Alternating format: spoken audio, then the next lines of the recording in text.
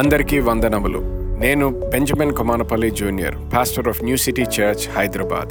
నేను మిమ్మల్ని new city church పాడ్కాస్ట్కి ఆహ్వానిస్తున్నాను. ఈ పాడ్కాస్ట్లో న్యూ సిటీ చర్చ్లో బోధించబడిన వర్తమానాలు వినగలుగుతారు.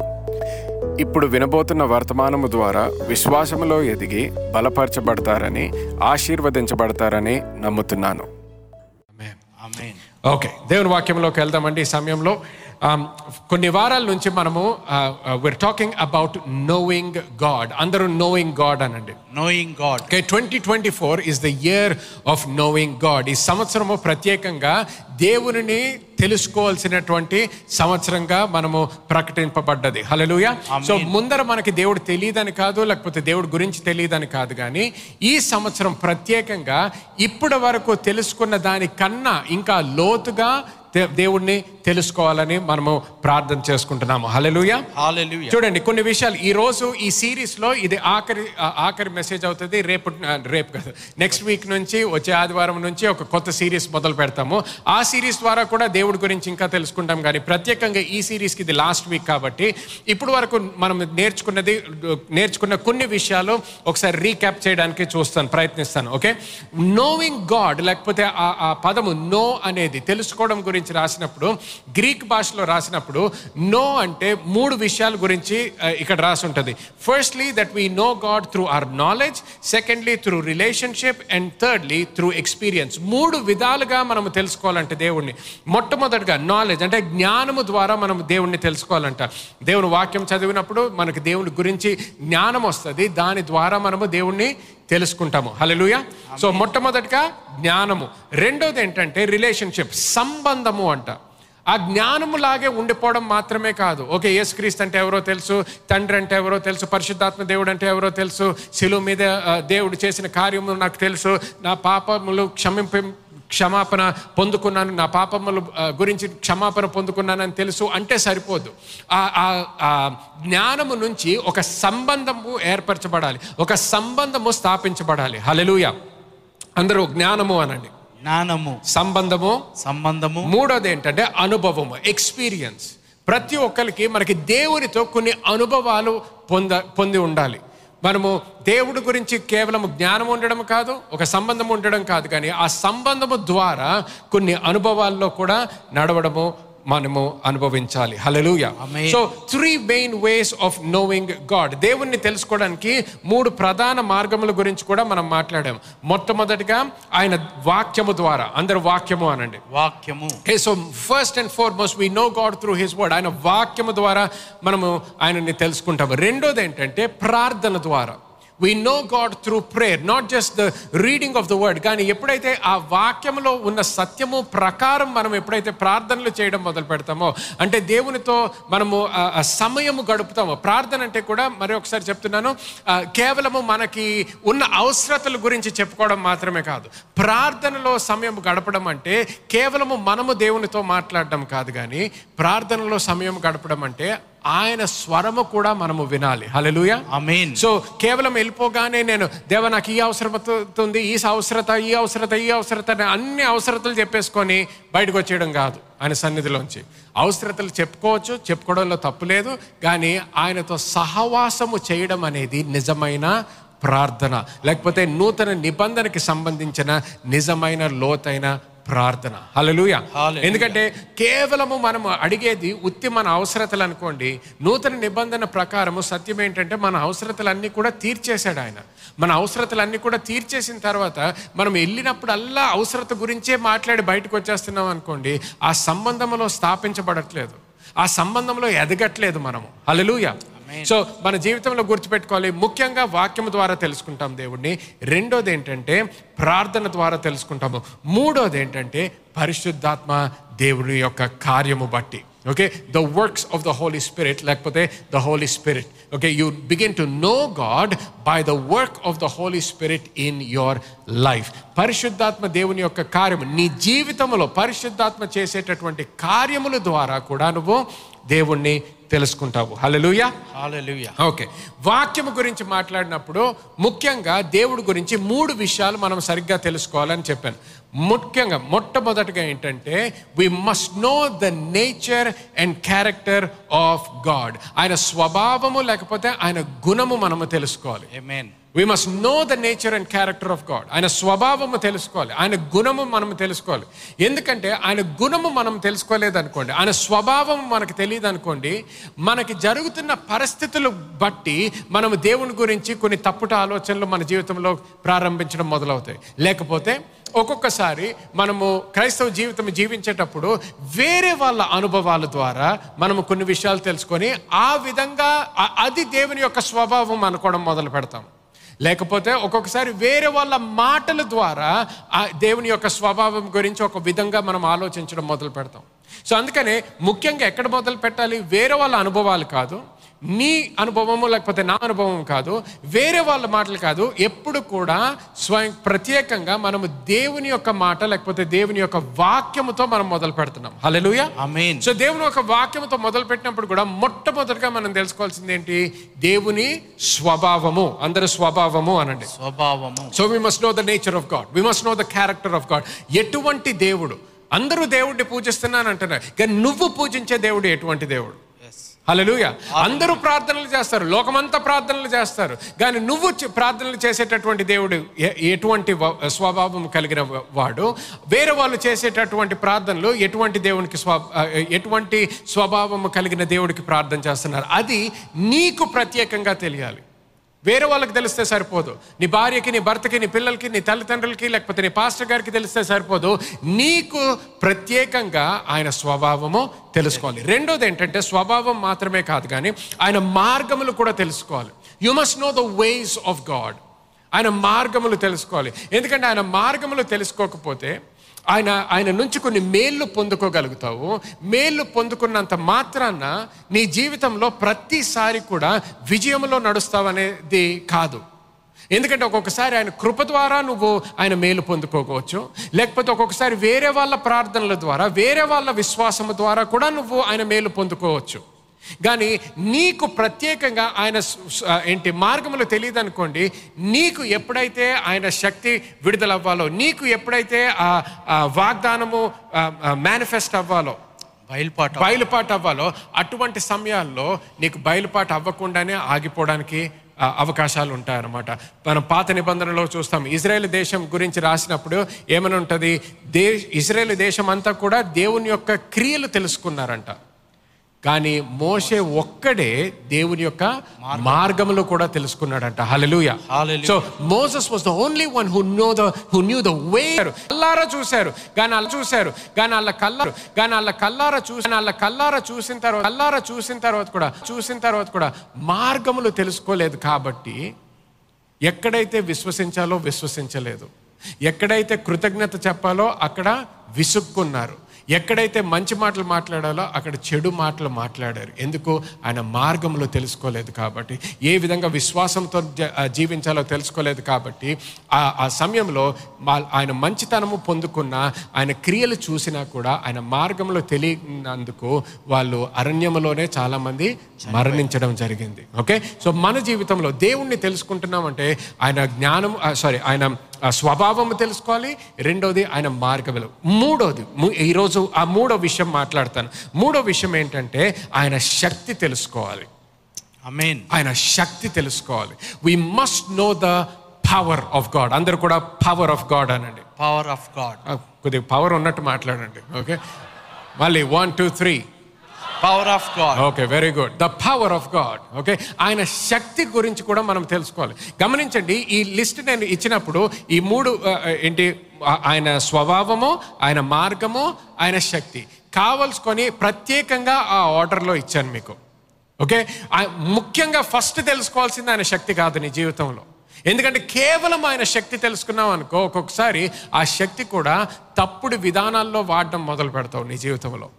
తప్పుడు విధానాల్లో ఆశించడం మొదలు పెడతావు నువ్వు ఆయన శక్తిని. కానీ ఎప్పుడైతే మొట్టమొదటిగా ఆయన క్రియలు చూడక ముందర కూడా ఆయన ఎవరో నువ్వు తెలుసుకోవాలి, స్వభావం తెలుసుకోవాలి, నేచర్, క్యారెక్టర్. దాని ద్వారా ఆయన మార్గములు తెలుసుకోవాలి. ఆయన మార్గములు తెలుసుకున్న తర్వాత ఆయన శక్తిని తెలుసుకోవాలి. ఇప్పుడు నువ్వు శక్తిని ఎప్పుడైతే తెలుసుకుంటావో ఆయన మార్గంలో ఇంకా ఆయన స్వభావం తెలుసు కాబట్టి ఆయన శక్తి నువ్వు పొందుకున్నా ఆ శక్తిని అబ్యూస్ చేయవు, మిస్యూజ్ చేయవు. ఎప్పుడైతే ఆయన స్వభావం తెలుసుకున్నావు, ఆయన మార్గం తెలుసుకున్నప్పుడు ఆయన శక్తిని ఏ విధంగా అయితే వాడతాడో అదే విధంగా నువ్వు కూడా వాడతావు. హల్లెలూయా. సో ఆయన శక్తి పొందుకున్నప్పుడు ఇతరులకు ఆశీర్వాదకరంగా ఉండడానికి వాడతావు ఆ శక్తిని. హల్లెలూయా. గమనించండి, పాత నిబంధనలో ఎలైజా అంటే ఏలియా. ఓకే, ఏలియా అగ్నిని పరలోకం నుంచి కిందకి తీసుకొస్తాడు. అదే విధంగా నూతన నిబంధనలో కూడా నూతన నిబంధనలో తీసుకురావద్దు అని కాదు, కానీ ఎప్పుడైతే శిష్యులు యేసుక్రీస్తుని ఆయన ఆ ప్రాంతంలోకి ఎప్పుడైతే స్వీకరించట్లేదో, ఏలియా లాగా మమ్మల్ని కూడా అగ్నిని కుమ్మరించమంటావా లేకపోతే తీసుకురమ్మంటావా అంటే ఏమంటాడు యేసుక్రీస్తు? మీరు ఎటువంటి ఆత్మకి సంబంధించిన క్రియ చేస్తున్నారో మీకు తెలియదు అంటాడు. యేసుక్రీస్తుకి ఆ శక్తి లేదని కాదు, ఆయన కూడా అగ్నిని పిలవగలుగుతాడు. సిలువ మీద మరణించేటప్పుడు కూడా ఏం చేశాడు? అప్పుడు ఆయన శక్తి ఉంది. పరలోకంలో ఉన్న ఏంజల్స్ అంటే దేవదూతలను అన్నిటినీ కూడా పిలవచ్చు, కానీ పిలిచాడా? పిలవలేదు. ఎందుకు? ఆయనకు ఒకటి తెలుసు, ఆ శక్తి ఉన్నా అప్పుడు ఆ శక్తి వాడాల్సిన సమయం కాదు. అప్పుడు ఈ దేవదూతల్ని పిలిచిండుంటే దేవుని యొక్క ప్రణాళిక ఆయన జీవితంలో నెరవేర్చబడేది కాదు. తండ్రి యొక్క ప్రణాళిక, ఏ ప్రణాళికకైతే ఆయన ఈ లోకానికి వచ్చాడో అదే నెరవేర్చబడకుండా ఆగిపోయేది. సో ఆ శక్తి ఉన్నా కూడా ఏ విధంగా ఆ శక్తిని వాడాలో కూడా మనం తెలుసుకోవాలి. హల్లెలూయా. ఓకే, కొన్ని విషయాలు నేర్చుకుందామండి దేవుని శక్తి గురించి ఈరోజు. Okay, today we are going to learn about the power of God. Psalm 60, కొన్ని వచనాలు ఇస్తాను, రాసుకోండి. Psalm 62 verse 11, తెలుగులో చదవండి ఒకసారి. బలము తనదని ఒక మారు దేవుడు సెలవిచ్చెను, రెండు మార్లు ఆ మాట నాకు వినబడెను. హల్లెలూయా. ఆమేన్. బలము ఎవరిదండి? దేవునిది. కమాన్, బలం ఎవరిది? దేవునిది. బలము దేవునిది. 1 Chronicles chapter 29 and verse 11. మొదటి దినవృత్తాంతములు 29వ అధ్యాయము 11వ వచనము. యెహోవా భూమి ఆకాశముల మందండు సమస్తమును నీ వశము, మహాత్యమును పరాక్రమమును ప్రభావమును తేజస్సును ఘనతయు నీకే చెందుచున్నవి. హల్లెలూయా. ఇంగ్లీష్ లో ఒకసారి చదువుతాను చూడండి. ఫస్ట్ పార్ట్ లో ఎలాగుంటదంటే, yours O Lord is the greatness, ఇలా చదవచ్చు. Yours O Lord is the power and glory, yours O Lord is the victory and majesty. Hallelujah. So here we are seeing that power belongs to God. ఆ యొక్క శక్తి దేవునికి సంబంధించినదై ఉన్నది. So the first thing I want you to write down in your notes is that power belongs to God. దేవుని శక్తి దేవునికి చెంది ఉన్నది. హల్లెలూయా. ఆమేన్. Now when we're talking about this power, ఇది లోకానికి సంబంధించిన శక్తి గురించి మాట్లాడట్లేదు, మనం దేవుని యొక్క శక్తి గురించి మాట్లాడుతున్నాం. Number 1, power belongs to God. Number 2, we are beneficiaries of the power of God. దేవుని యొక్క శక్తికి మనము లబ్ధిదారులమై ఉన్నాము. Zephaniah chapter 3 and verse 17. జెఫన్యా గ్రంథము 3వ అధ్యాయము 17వ వచనము. హల్లెలూయా. నీ దేవుడైన యెహోవా నీ మధ్య ఉన్నాడు, ఆయన శక్తిమంతుడు, ఆయన మిమ్మును రక్షించును. హల్లెలూయా. గమనించండి, ఆయన శక్తివంతుడు, ఆయన మిమ్మును రక్షించును. ఆయన మిమ్మును రక్షించును. So we understand that he is a powerful God, శక్తివంతమైన వాడు. కానీ ఆ శక్తి ఎవరి కొరకు వాడబడుతుంది? మన కొరకు వాడబడుతుంది. we are beneficiaries of the power of God. చాలా సార్లు మనము చరిత్రలో చూస్తే కూడా పవర్ఫుల్ మెన్ అనే పదము ఎవరికన్నా వాడామనుకోండి, చాలా సార్లు పవర్ఫుల్ మెన్ కి భయపడతారు. ఎందుకు? పవర్, శక్తి అనేది చాలాసార్లు వాడబడ్డది. సో హిస్టరీలో చూస్తే who are the powerful men అంటే, చాలా మంది పవర్ఫుల్ మెన్ చెడ్డ క్రియలు చేశారు లోకానికి ఆశీర్వాదకరంగా లేరు, కానీ శాపంగా ఉన్నారు, వాళ్ళు శాపంగా జీవించారు. కానీ దేవుని యొక్క శక్తి గురించి మనం అలా భయపడక్కర్లేదు. ఎందుకు? దేవుని యొక్క శక్తి ప్రతిసారి కూడా మనకి మేలు కలుగ చేస్తుంది. హల్లెలూయా.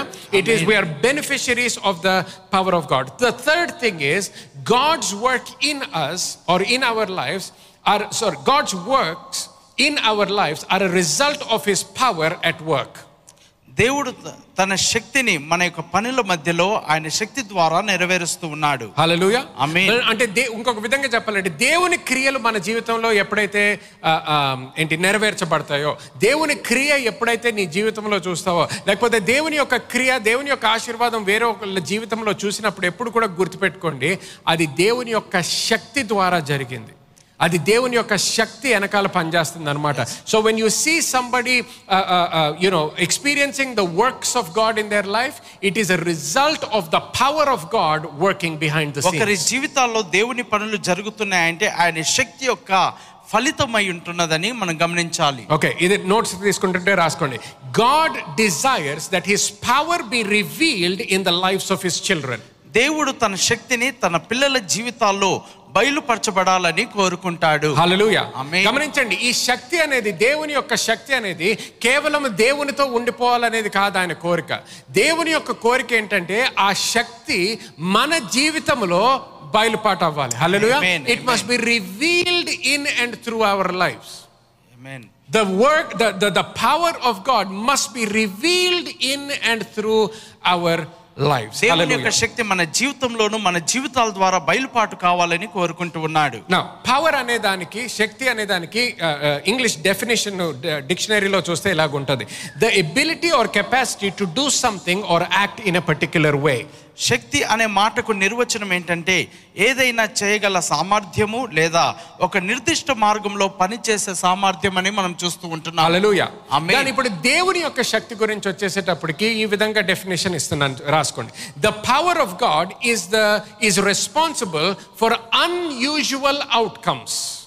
మరి దేవుని యొక్క శక్తి అతీతమైన కార్యములు జరుగుటకు అది బాధ్యత అయి ఉంటున్నది. Hallelujah. Amen. So you are having, when the power of God is working, there must be an unusual, there must be a supernatural, there must be an unexpected outcome in the lives of his people. దేవుని యొక్క ప్రజల్లో అసాధారణ ఫలితాలు దేవుని యొక్క శక్తి ద్వారా జరుగుతూ ఉండాలి. వాటికి అది బాధ్యత అయి ఉంటున్నది. హల్లెలూయా. ఆమేన్. గమనించండి, ఈ శక్తి గురించి మాట్లాడినప్పుడు, దేవుని యొక్క శక్తి గురించి మాట్లాడినప్పుడు రెండు విషయాలు చాలా మంది అనుకుంటారు. ఒకటేమనుకుంటారంటే దైవజనులు దేవుని యొక్క శక్తి వాళ్ళకి విడుదల అవుతుంది, లేకపోతే వాళ్ళకి దేవుడు ఇస్తాడు అనుకుంటారు.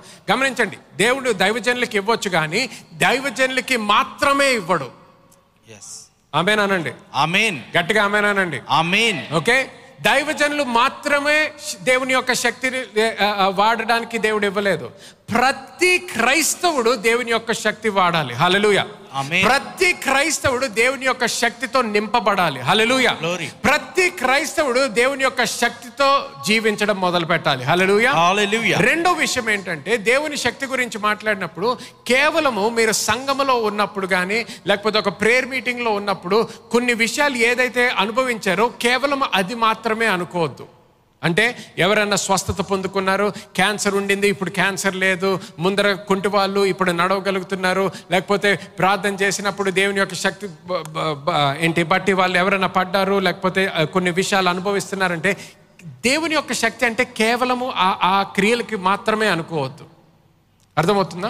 దేవుని యొక్క శక్తి గురించి నేను ఈరోజు చెప్తున్న శక్తి ఎటువంటి శక్తి అంటే, నీ జీవితం, ప్రతి ఒక్కరి జీవితంలో మీరు నింపబడాలి దేవుని యొక్క శక్తితో. రెండోది ఏంటంటే, ప్రతి ఒక్కరి జీవితంలో ప్రతి విషయంలో కూడా దేవుని యొక్క శక్తి కనిపించాలి. ఆమేన్. హల్లెలూయా. అంటే మీకు వ్యాపారం ఉందంటే దేవుని యొక్క శక్తి నీ వ్యాపారంలో కనిపించాలి. నీ కుటుంబం ఉందంటే దేవుని యొక్క శక్తి నీ కుటుంబంలో కనిపించాలి. నీకు పెళ్ళయిందంటే దేవుని యొక్క శక్తి నీ వివాహంలో కనిపించాలి. ఒక పరిచర్య ఇచ్చాడంటే దేవుని యొక్క శక్తి ఆ పరిచర్యలో కనిపించాలి. హల్లెలూయా. సో ఏ పిలుపు ఉన్నా కూడా నీ జీవితంలో, ఏ క్రియ చేస్తున్నా కూడా, ఎక్కడ ఉన్నప్పటికీ, ఎటువంటి స్థానం ఉన్నా లేకపోయినా ప్రతి ఒక్కరి జీవితంలో దేవుని యొక్క శక్తి మాత్రము కనిపించాలి ఒక క్రైస్తవుడి జీవితం అంటే. హల్లెలూయా.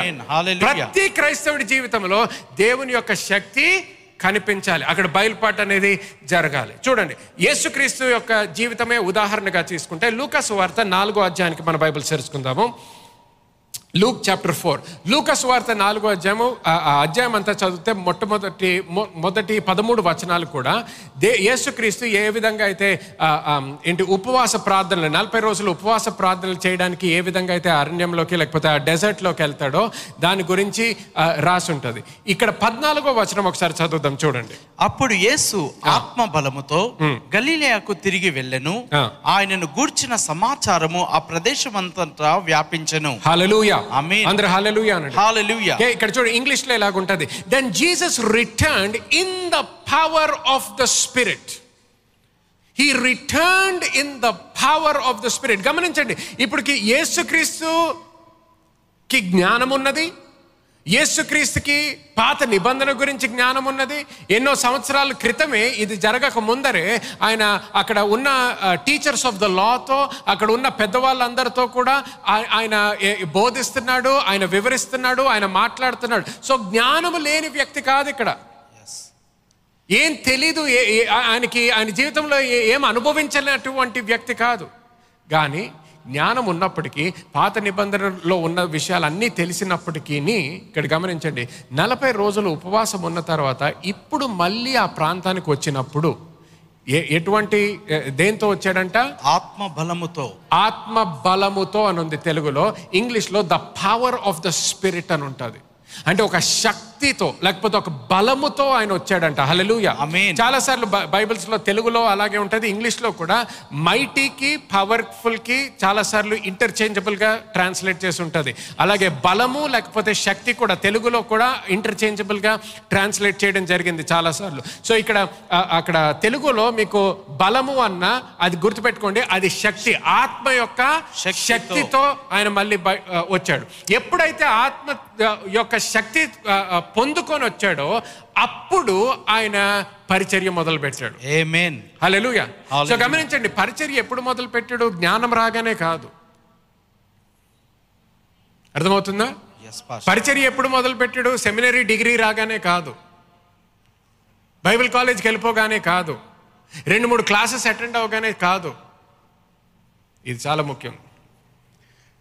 పరిచర్య ఎప్పుడు మొదలు పెట్టాడు? శక్తి పొందుకున్నప్పుడు. ఇంకొకటి, దేవుని యొక్క ప్రణాళిక తెలుసుకోగానే కాదు. అర్థమవుతుందా అండి? ఒక్కొక్కసారి మంచి ఇంటెన్షన్స్ ఉండొచ్చు, కానీ తప్పుడు అడుగులు తీసుకోవడం వల్ల కొన్ని డిలేస్ అవుతాయి మన జీవితంలో అనవసరంగా. అర్థమవుతుందా అండి?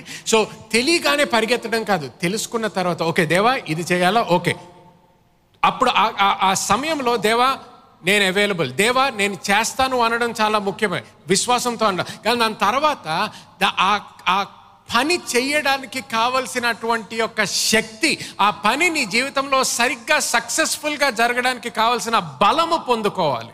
ఆమేన్. అందుకని యు మస్ట్ బి అనాయింటెడ్ అంటాము. అభిషక్తులై ఉండాలి, అభిషేకము పొందుకోవాలి, అభిషక్తులై ఉండాలి దేవుని యొక్క క్రియ చేయడానికి, దేవుని యొక్క ప్రణాళిక నీ జీవితంలో చేయడానికి.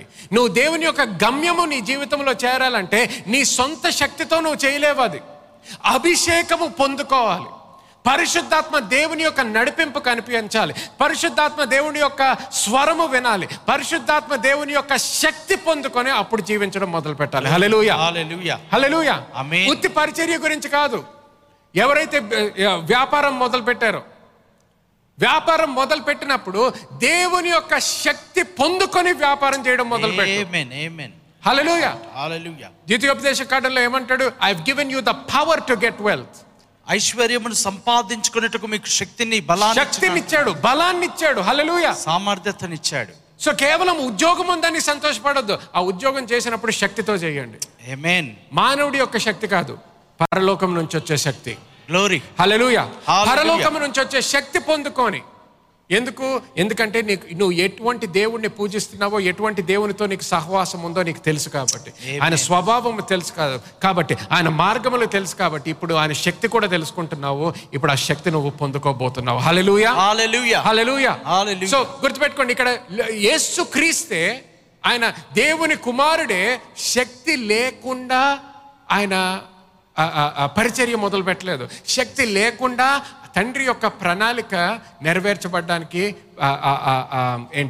ఆ జర్నీ ప్రారంభించలేదు. హల్లెలూయా. చూడండి, లూకా సువార్త 24వ అధ్యాయానికి మన బైబిల్ తెరుచుకుందాము. లూక్ చాప్టర్ 24 అండ్ వర్స్ 49, 49వ వచనం చదువుదాం. లూకా సువార్త 24వ అధ్యాయం 49వ వచనము. ఇదిగో నా తండ్రి వాగ్దానము చేసినది మీ మీదికి పంపుచున్నాను, మీరు పైనుండి శక్తి పొందు వరకు పట్టణములో నిలిచి ఉండుడని వారితో చెప్పాను. హల్లెలూయా. చూడండి, ఇంగ్లీష్ లో ఒకసారి చదువుతాను. Did you finish reading? Yeah. Okay.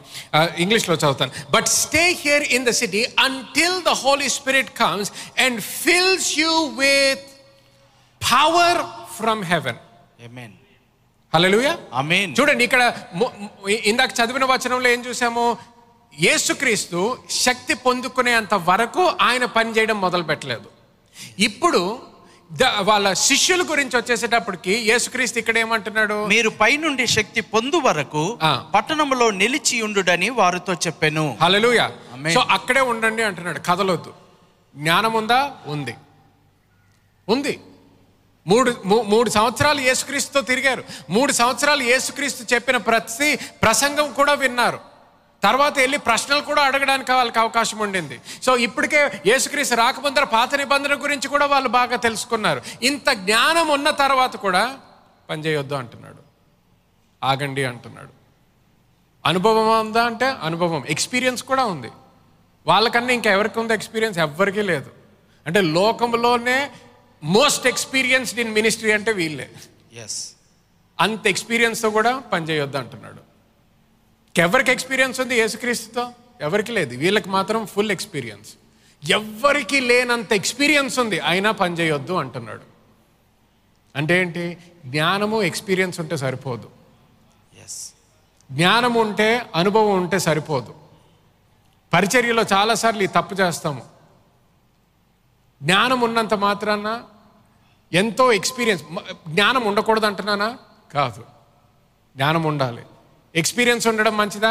Experience ఉండడం కూడా మంచిదే.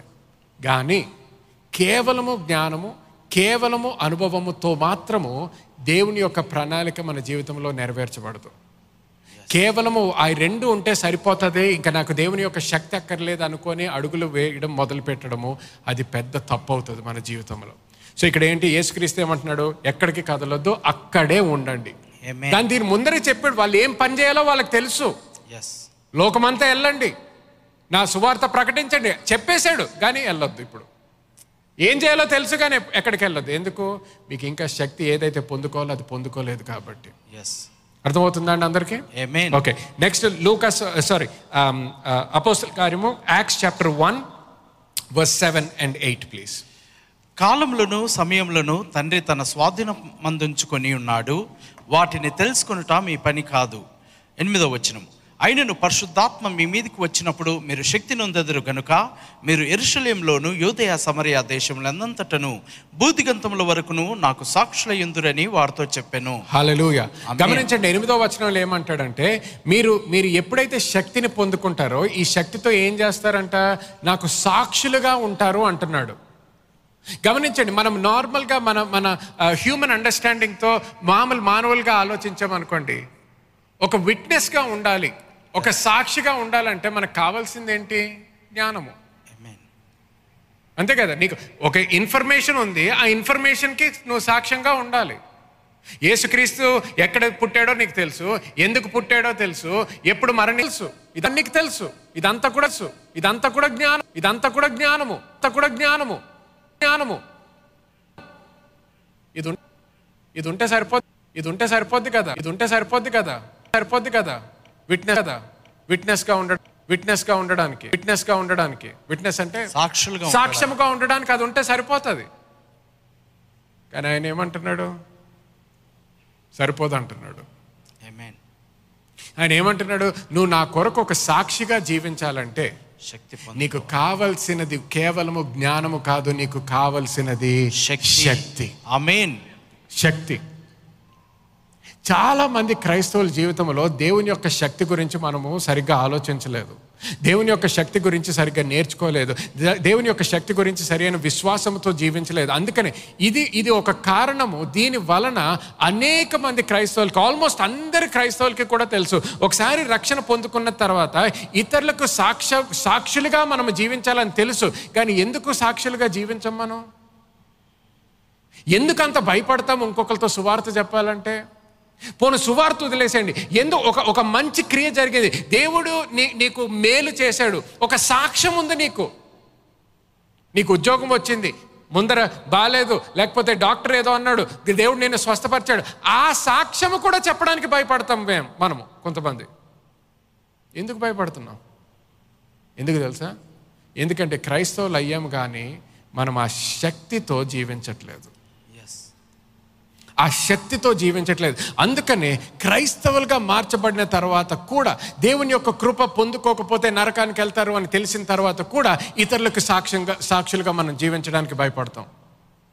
ఆఫీస్కి వెళ్తాం కానీ ఎవ్వరికి తెలియదు మన స్నేహితులకి మనం క్రైస్తవులమని. సీక్రెట్ రహస్యం అన్నమాట. ఎందుకు సీక్రెట్? యేసుక్రీస్తు ఎప్పుడు కూడా ఆయన సంబంధం గురించి సీక్రెట్గా పెట్టుకోమని చెప్పలేదు. ఆయన సంబంధం గురించి ఎప్పుడు కూడా సీక్రెట్గా పెట్టుకోమని. గమనించండి, సంబంధం ఉన్నప్పుడు ఎవరికైనా ఇద్దరికి వివాహం అయిందనుకోండి, ఆఫీస్కి వెళ్ళినప్పుడు అమ్మో చూసేస్తారు, తీసేద్దాం, అమ్మో పెళ్ళి అయిపోయిందని ఎవరికి తెలియకూడదు. ఇక్కడ భార్య సంతోషపడుతుందా? లేదు. సంబంధంలో ఉన్నప్పుడు న్యాచురల్గా నువ్వు చెప్పడం మొదలు పెడతావు, న్యాచురల్గా మాట్లాడడం మొదలు పెడతావు. అర్థమవుతుందా? నీ భార్య గురించి నువ్వు ఎప్పుడు మాట్లాడకూడదు, అమ్మో అనవసరంగా టాపిక్ ఎత్తుకోవద్దు, లేకపోతే నీ భర్త గురించి ఎప్పుడు మాట్లాడకూడదు అంటే ఆ సంబంధంలో ఏదో ప్రాబ్లం ఉందన్నమాట. నీకు మేలు చేసిన దేవుడి గురించి మాట్లాడడానికి భయపడుతున్నావు అంటే ఎందుకంటే ఆ శక్తి నువ్వు ఏదైతే పొందుకోవాలో అది సరిగ్గా పొందుకోలేదు కాబట్టి. కానీ ఈ రోజున తర్వాత ప్రతి ఒక్కరు ఆ శక్తి పొందుకుంటారు. హల్లెలూయా. ఈ రోజు తర్వాత ప్రతి ఒక్కరు కూడా, నా స్వరము వింటున్న ప్రతి ఒక్కరు కూడా దేవునికి గొప్ప సాక్షిగా జీవించబోతున్నాము. హల్లెలూయా. ఎప్పుడు కూడా భయము లేకుండా సాక్షులుగా జీవించబోతున్నాము. హల్లెలూయా. చూడండి, సో ఇక్కడ the power to witness, it takes God's power to witness to the world around us. Hallelujah. చెప్పండి. మన చుట్టూన్న ప్రపంచమునకు సాక్షులుగా ఉండాలి అంటే దేవుని శక్తి మనకు అవసరమై ఉన్నది. హల్లెలూయా. గమనించండి, 8వ వచనంలో ఇంగ్లీష్లో ఎలాగుంటుంది, but you shall receive power అంటే స్వీకరించాలి ఆ శక్తిని. స్వీకరించడానికి మనకు అవకాశం ఉందంటే తృంగీకరించడానికి కూడా మనకు అవకాశం ఉందన్నమాట. If you have the opportunity to receive, you also have the opportunity to reject something. If something is being delivered to the house, జొమాటోలో వచ్చి ఏది ఇచ్చినా తీసేసుకుంటారా? లేదు, తీసుకోరు. కొన్ని అయితే తీసుకుంటారా? తీసుకుంటాము, కానీ అన్నీ తీసుకోక్కర్లేదు. Just because there something is being delivered to you, నీ ఇంటికి ఏదో డెలివరీ వచ్చింది అన్నంత మాత్రాన్ని అన్నీ తీసుకోక్కర్లేదు. You can receive or you can reject. చాలాసార్లు దేవుని యొక్క శక్తి గురించి మనకి సరి అయిన ఆలోచన, సరి అయిన అవగాహన లేదు కాబట్టి స్వీకరించే బదులు చాలా మంది క్రైస్తవులు తృంగీకరించారు. We have rejected the power of God in manifestation in our lives. మన జీవితంలో దేవుని యొక్క శక్తి బయలుపాటుని తృణీకరిస్తూ ఉన్నాం. Because sometimes it may be because of what you have seen or experienced outside, sometimes maybe because of fear, but today I am praying that not a single one of you will reject, but that every one of you receive the power of God in your life today. కొన్నిసార్లు మన జీవితంలో చూసిన దాన్ని బట్టి తృణీకరిస్తున్నాం, కానీ ఈ దినము ప్రతి ఒక్కరు కూడా దేవుని యొక్క శక్తిని పొందుకొని బయలుపాటులో జీవించాలనేది నా ప్రార్థన అయ్యున్నది. Acts chapter 2, అపొస్తలుల కార్యం 2వ అధ్యాయము. ఎక్కువ టైం లేదు కాబట్టి జస్ట్ వర్సెస్ రాసుకోండి. 1వ వచనం నుంచి 4వ వచనం వరకు. కానీ 4వ వచనం ఒకసారి చదవండి. అందరూ పరిశుద్ధాత్మతో నిండిన వారై ఆత్మ వారికి వాక్శక్తి అనుగ్రహించిన కొలది అన్య భాషలతో మాట్లాడసాగిరి. హల్లెలూయా. సో గమనించండి, ఇక్కడ ఏం జరుగుతుంది? ఎప్పుడైతే పరిశుద్ధాత్మ దేవుడు వచ్చాడో అక్కడ వాళ్ళ జీవితంలో దేవుని యొక్క శక్తి విడుదలయ్యింది. హల్లెలూయా. ఆమేన్. దేవుని యొక్క శక్తి విడుదలైంది. ఇంకొకటి రాసుకోండి, దేవుని యొక్క శక్తి గురించి మనం మాట్లాడేటప్పుడు Psalms chapter 66 verse 3 ఇలా రాసి ఉంటుంది, through the greatness of your powers shall your enemies submit themselves to you. ఇలాగు దేవునికి స్తోత్రము చెల్లించుడి, నీ కార్యములు ఎంతో భీకరమైనవి, నీ బలాతిశయమును బట్టి నీ శత్రువులు లొంగి నీ యొద్దకు వచ్చెదరు. హల్లెలూయా. మళ్ళా లాస్ట్ పార్ట్ చదవండి.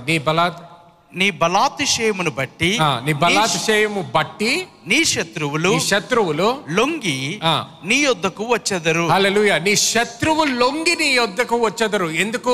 దేవుని యొక్క శక్తి వలన. హల్లెలూయా. దేవుని యొక్క శక్తి వలన ఇటువంటి కార్యములు జరుగుతాయంట. సో నీ జీవితంలో కూడా గుర్తుపెట్టుకోవాల్సింది ఏంటంటే, ఏ శక్తి అయితే దేవునిలో పనిచేస్తుంది అదే శక్తి నీకు విడుదలయ్యింది. నువ్వు ఆ శక్తిలో జీవించడం మొదలు పెట్టినప్పుడు, నువ్వు ఆ శక్తిని నువ్వు అనుభవించడం మొదలు పెట్టినప్పుడు సాతాను ఎవరైతే నీకు ఎనిమిగా ఉన్నాడో, నీకు శత్రువుగా ఉన్నాడో, గమనించండి, శత్రువుల గురించి మాట్లాడుతున్నప్పుడు వేరే మానవుల గురించి మాట్లాడట్లేదు. మనము నూతన నిబంధనలో మనం గుర్తించేది ఏంటంటే మనము పోట్లాడేది మనం వేరే మానవులతో కాదు, కానీ ఆత్మకి సంబంధించిన విషయాలు, ఆత్మ లోకములో ఉన్న దురాత్మ శక్తులతో మనము పోరాడుతున్నాం. హల్లెలూయా. సో దురాత్మ శక్తులన్నీ కూడా నీకు లోబడాలి. హల్లెలూయా. ఈ రోజు నుంచి ప్రతి దురాత్మ శక్తి ఏదైతే నిన్ను బంధిస్తుందో ఈ రోజు నుంచి నీకు లోబడును గాక. హల్లెలూయా. ఆమేన్. Is the unusual outcome of the power of God in our lives. మన జీవితాల్లో ఉన్న దేవుని శక్తికి సహజంగా వచ్చేటటువంటి విషయాలుగా ఉంటూ ఉన్నాయి. హల్లెలూయా. ఆమేన్. గమనించండి, ఎప్పుడైతే దురాత్మ శక్తులు మన జీవితంలో ఆ విధంగా చేస్తున్నాయి అంటే, మనకి దురాత్మ శక్తులు మన జీవితంలో మనకి లోబడట్లేదు అంటే దేవుని యొక్క శక్తి లేనందుకు. ఒక్కొక్కసారి అదే సమస్య మళ్ళీ ఎన్నిసార్లు చూసినా అదే విషయంలో విచారణ, అదే విషయంలో ఏడుపు, అదే సమస్య. ఎందుకు? ప్రతిసారి ప్రార్థన చేస్తున్నావు, కొన్ని రోజులు బాగానే ఉంటుంది, మళ్ళీ ప్రార్థన చేస్తావు, కొన్ని రోజులు మళ్ళీ. ఎందుకంటే శక్తి లేదు కాబట్టి. At least that is one of the reasons. At least ఒక్క కారణం అన్న, దాంట్లో ఎన్నో కారణాలు ఉండొచ్చు, కానీ ఒక కారణం తప్పకుండా ఏంటంటే శక్తి లేకుండా నువ్వు జీవిస్తున్నావు, శక్తి లేకుండా నువ్వు ఆపరేట్ చేస్తున్నావు కాబట్టి దురాత్మ శక్తులు ఇంకా నీ జీవితంలో ప్రభావం చూపిస్తున్నాయి. ఓకే, చూడండి, 5 సత్యాల గురించి త్వరగా మాట్లాడతాను, త్వరగా ఈ పాయింట్స్ ఇస్తాను. Number 1, 5 truths about the power of God. 5 సత్యాలు దేవుని యొక్క శక్తి గురించి. మొట్టమొదటిగా, the power of God is used to create. దేవుని శక్తి సృష్టించడానికి ఉపయోగించబడుతూ ఉంది. It is used to create. Jeremiah chapter 32 and verse 17. యెహోవా ప్రభువా, సైన్యములకు అధిపతియగు యెహోవా అను పేరు వహించువాడా, శూరుడా, మహాదేవా, నీ అధిక బలము చేతను చాచిన బాహువు చేతను భూమి ఆకాశములను సృజించితివి, నీకు అసాధ్యమైనది ఎదియూ లేదు. హల్లెలూయా. ఇంగ్లీష్ లో చదువుతాను, ఒకసారి చూడండి. You have made the heavens and the earth by your great power. నీ గొప్ప శక్తి చేత భూమి ఆకాశములను సృజించిన వాడవు. హల్లెలూయా. భూమి ఆకాశములని ఎలా సృజించాడంట? ఆయన శక్తి, ఆయన గొప్ప శక్తి ద్వారా. By your great power. So గుర్తుపెట్టుకోవాల్సింది ఏంటంటే, దేవుడు ఎప్పుడైనా ఏదైనా ఆయనకి కావాల్సింది ఏదైనా ఉంటే ఆయన శక్తి ద్వారా ఆయన సృష్టించాడు. సో అదే శక్తి ఇప్పుడు ఎవరికి ఇవ్వబడ్డది? మనకి అనండి, అందరికి ఇవ్వబడ్డది. ఓకే, మన సంఘముకి ఇవ్వబడ్డది ఇప్పుడు ఆ శక్తి. సంఘం అంటే ఎవరు? మనము. హల్లెలూయా. ఆమేన్. సో మనకు అందరికి కూడా ఆ శక్తి ఇవ్వబడ్డది. సో ఇప్పుడు ప్రశ్న ఏంటంటే, నీ జీవితంలో ఏది సృష్టింపబడాలి? నీ జీవితంలో ఏది లేదు? గమనించండి, సృష్టి గురించి మాట్లాడినప్పుడు వెలుగు లేదు. దేవుడు ఏం కోరుకున్నాడు? ఏం కావాలనుకున్నాడు? వెలుగు ఉండాలని. సో ఏం చెప్పాడు? లైట్ బి, వెలుగు రమ్మన్నాడు, వెలుగు వచ్చింది. ఆమేన్. లైట్, హీబ్రూలో ఎలాగుంటది? And God said light be and light was. వెలుగు కమ్మని పలుకగా వెలుగు కలిగెను. హల్లెలూయా. ఆమేన్. సో అది ఎలాగ వచ్చిందంట? ఆయన గొప్ప శక్తి ద్వారా, ఆయన గొప్ప శక్తి ద్వారా. సో నీ జీవితంలో నువ్వు పరీక్షించుకో, what is missing in your life, what must be created in your life by the power of God. నీ జీవితంలో ఏమీ లేదు, మరి దేవుని శక్తి ద్వారా ఏమి సృష్టించాలనేది నువ్వు గమనించాలి. This is the unusual supernatural outcomes. ఇది అసాధారణమైనటువంటి అతీతమైనటువంటి బయలుపాటు అవుతూ ఉన్నది. హల్లెలూయా. ఆమేన్. చూడండి, కొంతమంది ఈ రోజు ఇందాక ఉద్యోగాల గురించి మాట్లాడాను. మీకు లేనిదేంటి? ఉద్యోగం. మీకు కావాల్సిందేంటి? ఉద్యోగము. సో కేవలము దేవుని దగ్గరికి వచ్చి ప్రార్థన చేయడం మాత్రంతో అక్కడితో ఆగిపోవద్దు. ఇప్పుడు దేవునితో పొందుకున్న శక్తితో ఆ ఉద్యోగాన్ని సృష్టించు. Amen. Create that opportunity, create that job in your life. మీ జీవితంలో అవకాశాన్ని, ఉద్యోగాన్ని సృష్టించండి. పాస్టర్ గారు, నాకు డిగ్రీ లేదండి. ఇది డిగ్రీతో వచ్చేది కాదు. నాకు కనెక్షన్స్ లేవండి, కనెక్షన్స్తో వచ్చేది కాదు. హల్లెలూయా. హల్లెలూయా. హల్లెలూయా. ఈరోజు సాక్ష్యం, ఇందాక సిస్టర్ చెప్పిన సాక్ష్యం ఉద్యోగం గురించి. ఆమె అప్లై చేసింది ఎప్పుడు? మేలో. ఉద్యోగంకి ఇంటర్వ్యూకి ఎప్పుడు పిలిచారు? నవంబర్ ఎండింగ్లో, 28th ఏదో అనుకుంటా, ఇందాక డేట్ చూపించింది. ఎందుకు? ఎప్పుడైతే ఆ వాక్యము విడుదలయ్యిందో అప్పుడు ఆమె స్వీకరించింది. ఆమేన్. ఆ దేవుని యొక్క శక్తి విడుదలయ్యింది అక్కడ. దేవుని యొక్క శక్తి విడుదల అవ్వడంతో మేలో ఎప్పుడైతే అప్లై చేశారో ఇన్ని నెలలు ఆ ఫోన్ కాల్ రాలేదు, కానీ ఎప్పుడైతే ఆమె స్వీకరించిందో అప్పుడు ఫోన్ కాల్ వచ్చింది. Glory. Hallelujah, hallelujah, hallelujah. Come on, చప్పట్లు కొట్టండి. దేవునికి మహిమ కలుగును గాక. ఆమేన్. దేవునికి మహిమ కలుగును గాక. హల్లెలూయా. సో ఏదైతే నీ జీవితంలో మిస్సింగో అది నువ్వు ప్రకటించడం మొదలు పెట్టాలి. ఎలా అవుతుందంటే నీ మాటల ద్వారా విడుదలవుతుంది. ఆమేన్, ఆమేన్. నీ మాటల ద్వారా దేవుని యొక్క శక్తి విడుదలవుతుంది. నీ మాటల ద్వారా దేవుని యొక్క శక్తి విడుదలవుతుంది. సో నీకు కావాల్సింది ఏంటి? శాంతి, మనశ్శాంతి, లేకపోతే ఏంటి? సంతోషము, జ్ఞానము, ప్రత్యక్షత, కటాక్షము. నీకు కావాల్సింది ఏంటి నీ జీవితంలో? పెళ్ళవ్వాలి, లేకపోతే ఉద్యోగం మొదలు పెట్టాలి, కెరియర్ నెక్స్ట్ లెవెల్కి వెళ్ళాలి, వీసా కావాలి, ఏదైనాను నువ్వు గుర్తుపెట్టుకోవాలి. ఏ విధంగా అయితే దేవుడు సృష్టించాడో దేవుని యొక్క శక్తితో నీకు కూడా సృష్టించేటటువంటి శక్తి విడుదలవుతుంది. ఆమేన్. The power of God creates. దేవుని యొక్క శక్తి సృష్టిస్తూ ఉన్నది. Hallelujah. Amen. The power of God creates. The second thing that I want you to understand. రెండో విషయం అర్థం ఓకే, చేసుకోవాలి. 2 పేతురుకి మన బైబిల్ తెలుసుకుందాం. 2 పేతురు 1:3 చదవండి. ఆయన దైవ శక్తి జీవమునకును భక్తికి కావలసిన వాటన్నిటిని మనకు దయచేయుచున్నందున. Okay, hallelujah. Amen. చూడండి ఇంగ్లీష్ లో, బై హిస్ డివైన్ పవర్. అందరూ డివైన్ పవర్ అనండి. Divine power. By his divine power has he given unto us all things that pertain unto life and godliness. ఆయన శక్తి బట్టి, ఓకే, ఆయన శక్తి బట్టి మనకి ఏం విడుదలైందంట? జీవమునకును భక్తికి కావాల్సిన అన్ని కూడా విడుదలైనవి. ఆమేన్. హల్లెలూయా. జీవమునకును భక్తికి కావాల్సిన అన్ని కూడా విడుదలైనవి అంట. ఆయన శక్తి బట్టి, ఆయన డివైన్ పవర్ బట్టి. సో రెండవ విషయం ఏంటంటే దేవుని యొక్క శక్తి గురించి పాయింట్స్ రాసుకోండి. The power of God is the gospel.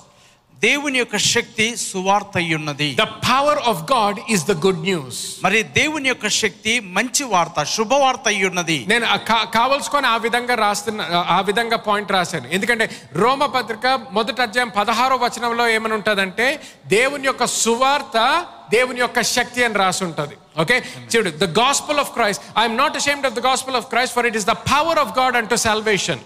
సువార్తను గురించి నేను సిగ్గుపడువాడను కాదు, రక్షణ కలుగజేయుటకు అది దేవుని శక్తి అయి ఉన్నది. హల్లెలూయా. ఆమేన్. ఏది దేవుని శక్తి అయి ఉన్నది? రక్షణ కలుగజేయుటకు అది దేవుని శక్తి అయి ఉన్నది. ఏది? దేవుని యొక్క సువార్త ఆయన శక్తి అయి ఉన్నది. ఆమేన్. దేవుని యొక్క సువార్త ఆయన శక్తి అయి ఉన్నది. సో దేవుని యొక్క సువార్త ఏంటి? ఆయన కృప ద్వారా మన విశ్వాసం ద్వారా మనం రక్షణ పొంది ఉన్నాము. అలాగే ఆయన కృప ద్వారా మన విశ్వాసము ద్వారా దేవుడు విడుదల చేసిన అన్ని కూడా మనం పొందుకోగలుగుతాం. హల్లెలూయా. సో రెండో విషయం ఏంటంటే the power of God is good news. దేవుని యొక్క శక్తి తెలుసుకున్నప్పుడు అది మనకి సువార్త. దేవుని యొక్క శక్తి తెలుసుకున్నప్పుడు అది మనకు మంచి వార్త. ఎందుకు? దేవుని యొక్క శక్తి ఎప్పుడు విడుదలైనా, దేవుని యొక్క శక్తి ఎప్పుడు కూడా మన మంచి కొరకే. ఆమేన్. హల్లెలూయా. సో ఎవరైనా స్వస్థత పొందుకున్నప్పుడు అది దేవుని యొక్క శక్తి విడుదలైంది, అది మన మంచి కొరకు. గ్లోరీ. హల్లెలూయా. సో ఎప్పుడు కూడా మన మంచి జరుగుతుందంటే అది మనకి మంచి వార్త, చెడు వార్త? మంచి వార్త. సో రెండో విషయము, దేవుని యొక్క శక్తి ఎప్పుడు కూడా మనకి మంచి వార్త, సువార్త అయి ఉన్నది. Hallelujah. So it is good news. The power of God is the gospel. The power of God is good news. మూడో విషయం, the power of God causes manifestations. దేవుని యొక్క శక్తి మనకు బయలుపాటును కలిగిస్తూ ఉన్నది. The power of God causes manifestations. దేవుని యొక్క శక్తి బయలుపాటును కలిగిస్తుంది. John chapter 1:14. యోహాను సువార్త 1:14. ఆ వాక్యము శరీరధారి అయి కృపా సత్య సంపూర్ణుడుగా మన మధ్య నివసించెను. తండ్రి వలన కలిగిన అద్వితీయ కుమారుని మహిమ వలె మనము ఆయన మహిమను కనుగొంటిమి. హల్లెలూయా. ఫస్ట్ పార్ట్ మళ్ళీ ఒకసారి చదవండి. ఆ వాక్యము శరీరధారి అయి కృపా సత్య సంపూర్ణుడిగా మన మధ్య నివసించెను. ఆ వాక్యము ఏమైందంట? శరీరధారి అయి. The word became flesh and dwelt among us అని ఉంటుంది. ఆ వాక్యము శరీరధారి అయి మన మధ్యలో నివసించెను. చాలా మందికి వచనం తెలుసు, చాలా మందికి ఫేవరెట్ వచనంగా కూడా ఉండొచ్చు. కానీ ప్రశ్న ఏంటంటే ఎలా జరిగింది వాక్యము? How did the word become flesh? వాక్యము శరీరధారిగా ఎలాగయ్యాడు? ఓకే, ఇప్పుడు అది గమనిద్దాం. చూడండి, లూకా సువార్త మొదటి అధ్యాయానికి వెళ్ళండి. లూకా సువార్త మొదటి అధ్యాయము 35వ వచనం చదవండి. దూత పరిశుద్ధాత్మ నీ మీదికి వచ్చును, సర్వోన్నతుని శక్తి నిన్ను కమ్ముకొనును గనుక పుట్టబోవు శిశువు పరిశుద్ధుడై దేవుని కుమారుడు అనబడును. హల్లెలూయా. మళ్ళీ ఆ ఫస్ట్ పార్ట్ చదవండి. దూత పరిశుద్ధాత్మ నీ మీదికి వచ్చును, సర్వోన్నతుని శక్తి నిన్ను కమ్ముకొనును. ఆగండి అక్కడికి. పరిశుద్ధాత్మ దేవుడు వచ్చును, దాని తర్వాత ఏమైంది? సర్వోన్నతుని శక్తి. సర్వోన్నతుని శక్తి. శక్తి, అందరూ శక్తి అనండి. శక్తి. చూడండి, ఇంగ్లీష్ లో ఎలాగ ఉంటది? The Holy Spirit will come upon you and the power of the highest will overshadow you. సర్వోన్నతుని శక్తి నిన్ను కమ్ముకొనును. So how did the word become flesh? ఆ వాక్యము శరీరధారిగా ఎలాగ మారి ఉన్నాడు? It was the power of God that cause that manifestation. ఆ బయలుపాటు జరుగుటకు దేవుని యొక్క శక్తి కారకమై ఉంటున్నది. హల్లెలూయా. ఆమేన్. హల్లెలూయా. ఆమేన్. Now if the word became flesh, ఆ వాక్యమే శరీరధారి అయి ఉన్నప్పుడు in the life of Mary, మరి మరియ జీవితంలో every promise and every word must be made flesh in your life by the power of the most high God. దేవుని శక్తి ద్వారా ప్రతి వాగ్దానము కూడా నీ జీవితంలో శరీరధారి అయి కనపరచబడాలి. హల్లెలూయా. ఆమేన్. హల్లెలూయా. హల్లెలూయా. సో గమనించండి, దేవుని యొక్క వాగ్దానము కేవలం ఒక వాగ్దానము లాగా ఉండిపోకూడదు. దేవుని యొక్క వాగ్దానము నెరవేర్చబడాలి. ఎలా నెరవేర్చబడుతుంది? దేవుని యొక్క శక్తితో, కేవలం జ్ఞానంతో కాదు. గమనించండి, ఇన్నిసార్లు జ్ఞానంతో కాదు అంటున్నాను. జ్ఞానాన్ని తీసివేయట్లేదు నేను. ఎన్నోసార్లు జ్ఞానం గురించే నేను ప్రసంగించాను. ఎందుకు? జ్ఞానము లేకపోతే నశించిపోతాము. సో జ్ఞానము చాలా ముఖ్యము. కానీ జ్ఞానము ఒక్కటి ఉంటే మాత్రం సరిపోదు. ఈ అద్భుతాలు జరగాలంటే మన జీవితంలో, అన్యూజువల్ అవుట్కమ్స్ కనిపించాలంటే మన జీవితంలో, వేరే వాళ్ళు మన జీవితాలు చూసి ఆశ్చర్యపడేటటువంటి విషయాలు జరగాలంటే మాత్రము జ్ఞానము ఒక్కటి దాంతో సరిపోదు. దేవుని యొక్క శక్తి మన జీవితం. హల్లెలూయా. కమ్ ఆన్, అందరూ హల్లెలూయా అనండి. అందరూ హల్లెలూయా అనండి. హల్లెలూయా అనండి. హల్లెలూయా. హల్లెలూయా. హల్లెలూయా. మూడో విషయం, సో నీ జీవితంలో కూడా వాగ్దానము నీ జీవితంలో నెరవేర్చబడాలంటే కావాల్సింది దేవుని యొక్క శక్తి. ఓకే, నాలుగో విషయము, the power of God restores. దేవుని యొక్క శక్తి మనల్ని పునరుద్ధరిస్తూ ఉన్నది. It restores us. తిరిగి ఆ దేవుని శక్తి మనల్ని తిరిగి పునరుద్ధరింప చేస్తూ ఉన్నది. మాథ్యూ చాప్టర్ 1 verse 1-3 ఒకసారి త్వరగా చదవండి. మత్తయి సువార్త 8వ అధ్యాయము మొదటి మూడు వచనాలు చదువుదాం. ఆయన ఆ కొండ మీద నుండి దిగి వచ్చినప్పుడు బహు జన సమూహములు ఆయనను వెంబడించెను. ఇదిగో కుష్ఠరోగి వచ్చి ఆయనకు మ్రొక్కి, ప్రభువా, నీకిష్టమైతే నన్ను శుద్ధినిగా చేయగలవనెను. అందుకు ఆయన చెయ్యి చాపి వాణ్ణి ముట్టి, నాకిష్టమే, నీవు శుద్ధుడవు కమ్మని చెప్పగా తక్షణమే వాడు కుష్ఠరోగము శుద్ధి ఆయను. హల్లెలూయా. ఆమేన్. హల్లెలూయా. ఆమేన్. గమనించండి, కుష్ఠరోగముతో బాధపడుతున్నాడు, కానీ at one time he had a proper hand, at one time he had a proper body. ఒకప్పుడు ఆయనకు మంచి చేతులు ఉన్నాయి, మంచి శరీరము ఉన్నది. But now it was being eaten up by leprosy. కానీ ఇప్పుడు ఆ యొక్క రోగము చేత ఆ చేతులు తినివేయబడి ఉన్నాయి. మూడో వచనంలో యేసుక్రీస్తు ఆయనని తాకాడు, యేసుక్రీస్తు ఆయనతో మాట్లాడాడు, మాట విడుదల చేశాడు. అప్పుడు ఏమైందంటే immediately the leprosy was cleansed. వెంటనే వాని కుష్ఠ రోగము శుద్ధి ఆయను. హల్లెలూయా. ఏం జరిగింది? అక్కడ దేవుని యొక్క శక్తి బయలుపరచబడడంతో అక్కడ ఆయన శరీరము మళ్ళీ రెస్టోర్ అయింది. హల్లెలూయా. లూకా సువార్త 13వ అధ్యాయము 11 నుంచి 13 వచనాలు చదవండి. 18 ఏండ్ల నుండి బలహీన పరుచు దెయ్యము పట్టిన ఒక స్త్రీ అచ్చట నుండెను. ఆమె నడుము వంగిపోయి ఎంత మాత్రమును చక్కగా నిలవబడలేకుండెను. యేసు ఆమెను చూచి రమ్మని పిలిచి, అమ్మా, నీ బలహీనత నుండి విడుదల పొంది ఉన్నావని ఆమెతో చెప్పి ఆమె మీద చేతులుంచగానే ఆమె చక్కగా నిలవబడి దేవుని మహిమపరచెను. హల్లెలూయా. ఆమేన్. హల్లెలూయా. ఆమేన్. మరి ఒకసారి ఇక్కడ ఏం చూస్తున్నాము? దేవుని యొక్క శక్తి ఎప్పుడైతే బయలుపరచబడ్డదో, when the power of God was released, people's lives were restored back to the original intent that God had for them. దేవుని శక్తి బయలుపాటు అయినప్పుడు వారి శరీరాలు ఎలాగైతే మూలముగా ఉన్నాయో తిరిగి ఆ స్థితిలోనికి అవి పునరుద్ధరింపబడి ఉన్నాయి. హల్లెలూయా. ఆమేన్. మీ జీవితాల్లో కూడా కొన్ని విషయాలు సాతాను వచ్చేసి తినేసినట్టు, నాశనం అయిపోయినట్టు ఉండొచ్చు. ఈ కుష్టి రోగంతో వచ్చినప్పుడు చూసినప్పుడు ఎలాగుంటది, వాళ్ళ శరీరం అంతా నాశనం అయిపోతుంటది. మీ జీవితాల్లో కూడా కొన్ని విషయాల్లో అటువంటి నాశనము కనిపిస్తుండొచ్చు. కానీ ఎప్పుడైతే దేవుని యొక్క శక్తి బయలుపరచబడుతుందో, when the power of God manifests, ప్రతి విషయము కూడా దేవుడు మళ్ళీ మేలుకి మారుస్తాడు. హల్లెలూయా. ఆమేన్. దేవుడు మళ్ళీ నీ జీవితాలు ఎక్కడైతే సాతాను దొంగలించిందో, ఎక్కడైతే సాతాను తినడం మొదలు పెట్టిందో, అదే పరిస్థితుల్లో, అదే స్థలంలో, అదే ప్రాంతంలో దేవుడు నిన్ను ఆశీర్వదిస్తాడు. హల్లెలూయా. ఆమేన్. హల్లెలూయా. హల్లెలూయా. Okay, the last and fifth point, final point ఏంటంటే, the power of God enforces compliance. మరి దేవుని యొక్క శక్తి సమ్మతిని అమలు పరుస్తున్నాయి, అనగా లోపరుస్తూ ఉంటున్నాయి. లూకా సువార్త 4వ అధ్యాయానికి మన బైబిల్ తెరుచుకుందామండి. Luke chapter 4.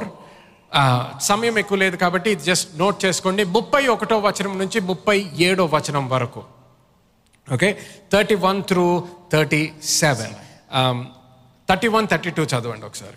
31, 32 వచనాలు. అప్పుడు ఆయన గలిలియాలోని కపెర్నహూము అను పట్టణమునకు వచ్చి విశ్రాంతి దినమున వారికి బోధించుచుండెను. ఆయన వాక్యము అధికారముతో కూడినదై ఉండెను గనుక వారు ఆయన బోధకు ఆశ్చర్యపడిరి. ఓకే, మళ్ళీ ఆ లాస్ట్ పార్ట్ చదవండి. ఆయన వాక్యము అధికారముతో కూడినదై ఉండెను గనుక వారు ఆయన బోధకు ఆశ్చర్యపడిరి. గమనించండి, తెలుగులో అధికారము అని ఉంది, ఇంగ్లీష్ లో చదివినప్పుడు ఇలాగుంటది. And they were amazed with his teaching, for his word was with authority and ability and weight and power. హల్లెలూయా. ఆమేన్. విత్ పవర్ అంటే ఆయన మాట్లాడినప్పుడు శక్తివంతంగా మాట్లాడాడంట. ఆయన మాట్లాడినప్పుడు కేవలం మాటలు విడుదల అవ్వడం కాదు, కానీ ఆ మాటతో శక్తి కూడా విడుదలయ్యిందంట. హల్లెలూయా. ఆమేన్. మాటతో శక్తి విడుదలయ్యిందంట. ఎప్పుడైతే ఆ విధంగా మాట్లాడాడో చూడండి, 36వ వచనం చదవండి. అందుకందరూ విస్మయం ఉంది, ఇది ఎట్టి మాట, ఈయన అధికారముతోనూ బలముతోనూ అపవిత్ర ఆత్మలకు ఆజ్ఞాపింపగానే అవి వదిలిపోవుచున్నవని ఒకరితోనొకడు చెప్పుకొనిరి. హల్లెలూయా. గమనించండి, ఇక్కడ ఎవరితో మాట్లాడుతున్నాడు? ఆయన శిష్యులతో మాట్లాడుతుంటే శిష్యులు ఆయన మాట విన్నారని రాసలేదు. ఎవరితో మాట్లాడుతున్నాడు? దెయ్యములతో మాట్లాడుతున్నాడు. He's talking with demonic spirits. అపవిత్ర ఆత్మలతో మాట్లాడుతున్నాడు. సో దేవుని యొక్క శక్తితో అపవిత్ర ఆత్మలతో మాట్లాడుతున్నప్పుడు ఆ ఆత్మలు ఏం చేసినాయి? వదిలిపోవచ్చున్నాయి. ఇంకొక విధంగా చెప్పాలంటే, they obeyed the voice of Jesus. యేసు స్వరమునకు అవి విధేయతను చూపుతూ ఉన్నాయి. అపవిత్ర ఆత్మలు నీకు విధేయత చూపించాలి. That's right. ఆమేన్. మళ్ళీ ఇంకొక ఛాన్స్ ఇస్తాను. అపవిత్ర ఆత్మలు నీకు విధేయత చూపించాలి. ఆమేన్. హల్లెలూయా. హల్లెలూయా. ఆమేన్. సో నీ జీవితంలో ఏదైనా దేవుని చిత్తము కాకుండా జరుగుతుందంటే నువ్వు ఆ విషయానికి నువ్వు మాట్లాడడం మొదలు పెట్టాలి. శక్తితో. దేంతో? శక్తితో. కేవలము జ్ఞానము కాదు, జ్ఞానం ఉండాలి. ఎందుకంటే జ్ఞానం లేకపోతే నీకు అధికారం ఉందని కూడా తెలియదు. అపవిత్ర ఆత్మలు ఏదైనా క్రియేట్ చేస్తున్నాయంటే చాలా మంది జ్ఞానం లేక ఏమనుకుంటారు, అమ్మ బాబు ఆయన భయపడటం మొదలు పెడతారు, పారిపోవడం మొదలు పెడతారు, ఏదంటే అది చేయడం మొదలు పెడతారు. కానీ పారిపోవాల్సిన అవసరం లేదు, ఎందుకు? మనకు ఆ జ్ఞానం ఉంది కాబట్టి. దేవుడు మనకి ఎటువంటి అధికారం ఇచ్చాడో తెలుసు. సో ఇప్పుడు జ్ఞానంతో మాత్రమే కాదు, కానీ ఆ శక్తి కూడా పొందుకొని, ఆ శక్తి జ్ఞానము ప్లస్ శక్తితో మన మాటలు విడుదల చేయాలి. హల్లెలూయా. హల్లెలూయా. So they obeyed the voice of Jesus. చూడండి, మార్క్స్ వార్త 4వ అధ్యాయము 39 నుంచి 41వ వచనం వరకు చదివితే, కేవలం 41వ వచనం చదవండి ఇప్పటికి. వారు మిక్కిలి భయపడి, ఈయన ఎవరో, గాలియు సముద్రమును ఈయనకు లోబడుచున్నవని ఒకనితో ఒకడు చెప్పుకొనిరి. ఇక్కడ ఏమి లోబడ్డాయంట? గాలి ఇంకా సముద్రము.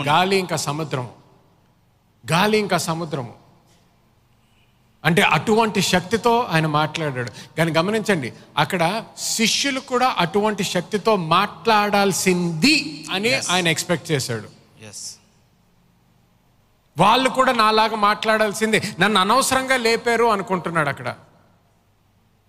సో అంటే ఏంటి, ఆయన ఎక్స్పెక్టేషన్ ఏంటంటే వాళ్ళు కూడా లేచి అటువంటి శక్తితో, గాలితో, ఆ నీళ్లతో, లేకపోతే తుఫానుతో మాట్లాడాలని కోరుకున్నాడు. హల్లెలూయా. సో అంటే ఏంటి, నీ జీవితంలో ఏదైనా కూడా దేవుని యొక్క ఆశీర్వాదము, దేవుని యొక్క వాక్యానుసారంగా లేకపోతే అక్కడ ఉన్న దురాత్మలతో నువ్వు మాట్లాడాలి. నువ్వు మాట్లాడినప్పుడు శక్తివంతమైన మాటలు నువ్వు విడుదల చేసినప్పుడు ఆ దురాత్మ శక్తులు కూడా నిన్నే వెంబడించాలి, లేకపోతే నీకే నువ్వు చెప్పిన మాట ప్రకారము అయ్యి విధేయత చూపించాలి. ఆమేన్. హల్లెలూయా. హల్లెలూయా. హల్లెలూయా. త్వరగా 3 కారణాలు రాసుకోండి.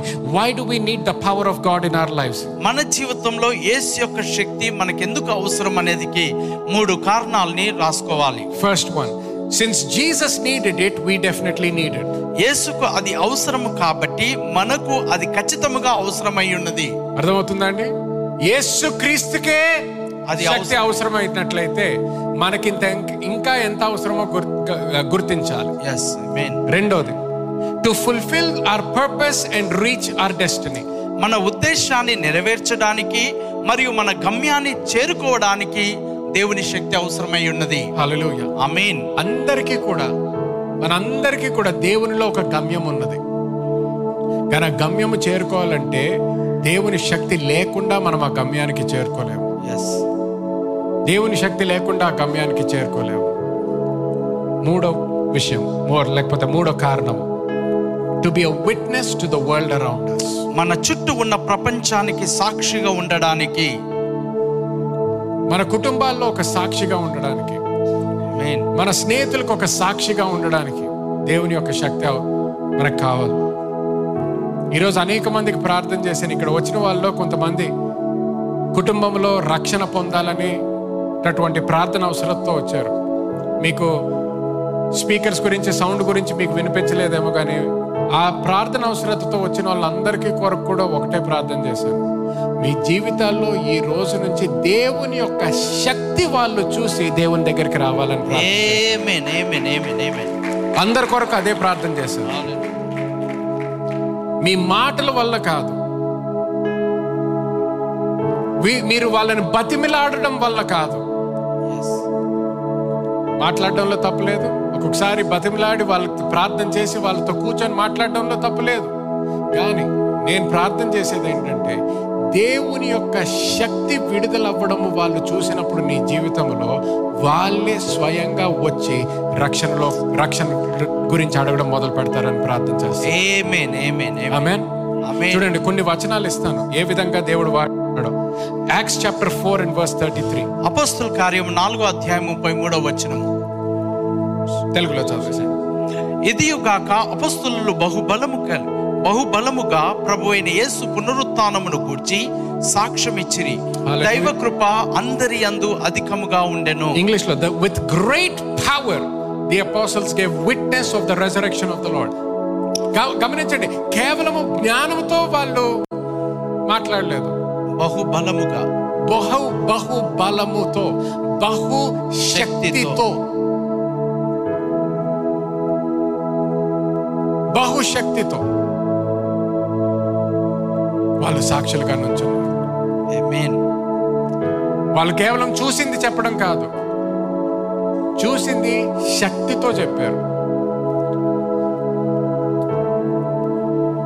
అపోస్తల కార్యం 16వ అధ్యాయము, సమయం లేదు కాబట్టి 25వ వచనం నుంచి 34వ వచనం వరకు చదివితే అక్కడ పౌలు, సైలస్ ఏ విధంగా సంఖ్యలు వేశారో మనం చూస్తాం.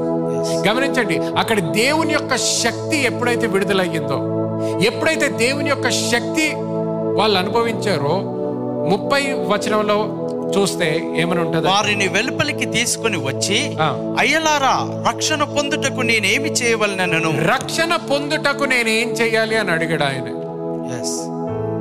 వాళ్ళు ప్రసంగాలు చేయలేదు, అక్కడ వాళ్ళ సాక్ష్యాలు చెప్పలేదు, కానీ ఆయన చూసింది ఏంటి, దేవుని యొక్క శక్తి చూశారు. దేవుని యొక్క శక్తి చూడగా నేను ఏమన్నాడు, నేను రక్షింపబడడానికి నేనేం చేయాలో నాకు ఆమేన్. చెప్పండి అన్నాడు. ఎస్. మన జీవితాలు చూసినప్పుడు కూడా మన బంధువులు, తల్లిదండ్రులు, స్నేహితులు ఎప్పుడైతే దేవుని యొక్క శక్తి మన జీవితంలో చూస్తారో ఆ విధంగా వచ్చి నేనేం చెయ్యాలి రక్షణ పొందుకోవడానికి అనే విధంలో మనం జీవించాలని ప్రార్థన చేసుకుంటాం. హల్లెలూయా. ఆమేన్. ఇంకొక 2 వచనాలు చూడండి. అపోస్తల కార్యము 8వ అధ్యాయము 5 నుంచి 8వ వచనం చదవండి ఒకసారి. అప్పుడు ఫిలిప్పు సమరియా పట్టణము వరకును వెళ్ళి క్రీస్తును వారికి ప్రకటించుచుండెను. జన సమూహంలో విని ఫిలిప్పు చేసిన సూచక్రియలను చూచినందున అతడు చెప్పిన మాటల యందు ఏక మనసుతో లక్ష్యముంచగా అనేకులను పట్టిన అపవిత్ర ఆత్మలను పెద్ద కేకలు వేసి కుంటి ఇలా రాసుంటది. And there was great joy in that city. ఆ పట్టణములో మిగుల సంతోషము కలిగెను. Great joy in the city. ఆ పట్టణంలో గొప్ప సంతోషము కలిగెను. Can you imagine a great joy in the city of Hyderabad? Hyderabad పట్టణంలో గొప్ప ఆనందము కలిగి ఉండడం గమనించగలరా? క్రికెట్ మ్యాచ్ గురించి కాదు, అవార్డ్ షో గురించి కాదు, ఏదో పొలిటికల్ పార్టీ గెలిచింది లేకపోతే ఓడిపోయింది పొలిటికల్ మీటింగ్ గురించి కాదు, కానీ దేవుని శక్తి చూసినందుకు. ఆమేన్. దేవుని శక్తి చూసినందుకు. Praise the Lord. Great joy అని ఉంది. ఉత్తి సంతోషం కాదు, ఆమేన్. మామూలు సంతోషం కాదు, ఇది మహా సంతోషం. ఎప్పుడు దేవుని శక్తి చూసినప్పుడు. హల్లెలూయా. ఆమేన్. ఏ క్రియలైతే యేసుక్రీస్తు చేశాడో ఇక్కడ ఫిలిప్ కూడా అదే క్రియలు చేశాడు. ఎస్. పట్టణం అంతా కూడా వచ్చి చూసింది. అటువంటి రోజులు మన జీవితంలో మనం అనుభవించను గాక. ఆమేన్. ఆమేన్. హల్లెలూయా. హల్లెలూయా. అందరు లేచి నుంచుందాం ఈ సమయంలో. హల్లెలూయా. హల్లెలూయా. హల్లెలూయా. దేవునితో మాట్లాడండి. హల్లెలూయా. సోబ్రాసే కిరి మందరే కిరి మాషోతో కోరో మందరే కిరి మందరే. శక్తి పొందుకోండి ఈ సమయంలో. స్వీకరించండి. Receive the power this morning. Receive the power this morning. దేవుని యొక్క శక్తిని మీరు పొందుకోండి. Receive fresh power this morning. ఈ ఉదయకాల సమయం తాజా శక్తిని మీరు పొందుకోండి. Receive fresh power this morning. ఈ ఉదయకాల సమయం తాజా శక్తిని మీరు పొందుకోండి. Fresh power of the Holy Ghost. పరిశుద్ధాత్మ యొక్క తాజా శక్తిని మీరు పొందుకోండి. Receive fresh power to be made manifest in your life. మీ జీవితంలో కార్య సాధకం ఉన్నట్టుగా బయలుపాటు జరుగునట్లుగా తాజా శక్తిని మీరు పొందుకోండి. Come on, ఒకసారి 2 నిమిషాలు అందరూ మాట్లాడడం మొదలు పెట్టండి. ప్రార్థన చేయడం మొదలు పెట్టండి. నన్ను చూడడం కాదు, పక్కనున్న వాళ్ళని చూడడం కాదు. ఈ సమయంలో నువ్వు దేవునితో మాట్లాడాల్సిన సమయం. యేసుక్రీస్తు నామములో శక్తి విడుదలవును గాక. May the power of God be released in the name of Jesus. యేసు నామములో The పరిశుద్ధాత్మ power of God be released upon your life. మీ జీవితంలో దేవుని యొక్క శక్తి విడుదలవును గాక. The power of God be released on your businesses. నీ వ్యాపారంలో దేవుని యొక్క శక్తి విడుదలవును గాక. The power of God released in your families. మీ కుటుంబాల్లో దేవుని యొక్క శక్తి విడుదలవును గాక. The power of God be released in your marriages. మీ వివాహాల్లో వైవాహిక జీవితాల్లో దేవుని యొక్క శక్తి విడుదలవును గాక. Uncommon outcomes. అసాధారణమైనటువంటి బయలుపాటు వచ్చును గాక. Supernatural results. అతీతమైనటువంటి ఫలితాలు వచ్చును గాక. In the name of Jesus. యేసు శక్తిగల నామములో Receive the power of the Holy Spirit. పరిశుద్ధాత్మ యొక్క శక్తిని మీరు పొందుకోండి. Unusual outcomes in the name of Jesus. అసాధారణమైనటువంటి ఫలితాలు యేసు నామములో వచ్చును గాక. Rotoroma sekere mandele keraba brate karama. Riba mangere tekere mando robra sekere mandere kere bandarabas. Le kromandere kere ne mashekere mando rokoro barabata. Le brondo no kraba seke. Unusual outcomes, Father. Yes, Lord. Yes, Unusual outcomes. Unusual outcomes in the name of Jesus. Supernatural outcomes. Amen. In the name of Jesus. In the name of Jesus. Receive in the name of Jesus. Receive in the name of Jesus. Receive in the name of Jesus. So brata karamande le brose keramande. Rotoromande re kere bata karama sokoromande. Le brandere kere botoro mangre se keremande. Ligre sondoro grasi keremande. Nothing that you do must you do without the power of God? నువ్వు ఏ కార్యము చేసినను పరిశుద్ధాత్మ యొక్క శక్తి లేకుండా నువ్వు చేయకూడదు. Pray with the power of God. దేవుని యొక్క శక్తితో మీరు ప్రార్థించండి. Lay hands with the power of God. దేవుని యొక్క శక్తితో మీరు చేతులు ఉంచండి. Minister with the power of God. దేవుని యొక్క శక్తితో మీరు పరిచర్య Be చేయండి. a witness with the power of God. దేవుని యొక్క శక్తితో మీరు సాక్షులుగా ఉండండి. Be a husband with the power of God. మరి ఒక మంచి భర్తగా దేవుని యొక్క శక్తితో మీరు ఉండండి. Sing with the power of God. మరి పరిశుద్ధాత్మ యొక్క శక్తితో మీరు పాడండి. Play the instruments with the power of God. దేవుని యొక్క శక్తితో వాయిద్యాల్ని వాయించండి. Do your business with the power of God. మీ వ్యాపారాల్ని దేవుని యొక్క శక్తితో మీరు చేయండి. It is available unto you. ఆ యొక్క శక్తి మీకు అందుబాటులో ఉన్నది. In the name of Jesus. Yesu శక్తిగల In the నామములో. name of Jesus. యేసు నామములో. In the name of Jesus. యేసు నామములో. In the name of Jesus. యేసు నామములో. Hallelujah. హల్లెలూయా. Thank you Jesus. కాల్వరీ టీవీ ద్వారా చూస్తున్న వాళ్ళు, ఆమేన్ ఆమేన్ ఆమేన్. యూట్యూబ్ ద్వారా చూస్తున్న వారు, ఎక్కడి నుంచి చూస్తున్నా స్వీకరించండి. దేవుని Yes, యొక్క yes, శక్తి yes. పొందుకోండి. Amen, యేసు amen, క్రీస్తు amen, నామములో దేవుని యొక్క శక్తి పొందుకోండి. ఆమేన్. విడుదలవుతుంది మీ జీవితాల్లో. yes lord. విడుదలవుతుంది మీ జీవితాల్లో. పొందుకోండి. పొందుకోండి. యేసు క్రీస్తు నామములో. యేసు క్రీస్తు నామములో. Hallelujah. Gracious Heavenly Father, we thank you for this day. We thank you for your word. మా ప్రియ పరలోకపు తండ్రి, ఈ దినమును బట్టి నీవు ఇచ్చిన వర్తమానాన్ని బట్టి నీకు వందనాలు. In the mighty name of Jesus, యేసు శక్తిగల నామములో I pray for unusual outcomes in the lives of every person.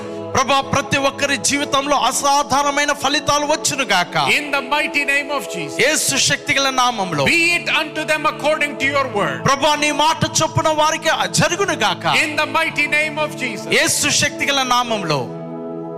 In the mighty name of Jesus. yes lord. రేఖమా శకరలేందరి యారలమ సందరలబో. Hallelujah. రేలే బేకే తెరలేందరి యారలమ శకరలేందరి. Lekara mandere kere mandere kere రేలేందరి Lo యారలమ brandere kere masokoro mandere kere relema. Nikiri mambra sokoro mandele kere mashendere. Rikara mandere kere mandere brosi kere mandere. Rakara mandele kara mandere. పొందుకోండి, శక్తి పొందుకోండి. నేను చెప్తున్నాను, ఈ శక్తి నువ్వు పొందుకోగలిగితే, ఈ శక్తి నువ్వు పొందుకుంటే నీ ఉద్యోగం మళ్ళీ అదే విధంగా ఉండదు, నీ వ్యాపారము అదే విధంగా ఉండదు, నీ జీవితము మార్చబడుతుంది, నీ కుటుంబము మార్చబడుతుంది, నీ వివాహ జీవితము మార్చబడుతుంది. ఆమేన్ ఆమేన్ ఆమేన్. ఈ శక్తి పొందుకోగలిగితే, ఏ పాపముకైతే బంధకములో జీవిస్తున్నావో, ఏ పాపానికి మళ్ళీ మళ్ళీ బానిసగా జీవిస్తున్నావో, ఆ పాపము నుంచి నీకు విడుదల వస్తుంది. ఆమేన్ ఆమేన్ ఆమేన్ ఆమేన్ ఆమేన్. ఓ రామమమమమమమ. ఏ సాతానైతే నీ బంధకములో పెడుతుందో, ఆ సాతానుతో నువ్వు ఎదిరించగలుగుతావు, ఆ సాతానుతో నువ్వు మాట్లాడగలుగుతావు. ఈ శక్తితో. ఆమేన్ ఆమేన్ ఆమేన్. దేవుని యొక్క శక్తితో. Thank you Jesus. Thank you Jesus. Thank you Jesus. ఈ రోజు మీరు విన్న వాక్యము ద్వారా ఆశీర్వదించబడ్డారని నేను నమ్ముతున్నాను. ఆశీర్వదించబడినట్లయితే తప్పకుండా సబ్స్క్రైబ్ చేసుకోండి మరియు మీ కుటుంబము మరియు స్నేహితులతో షేర్ చేయండి.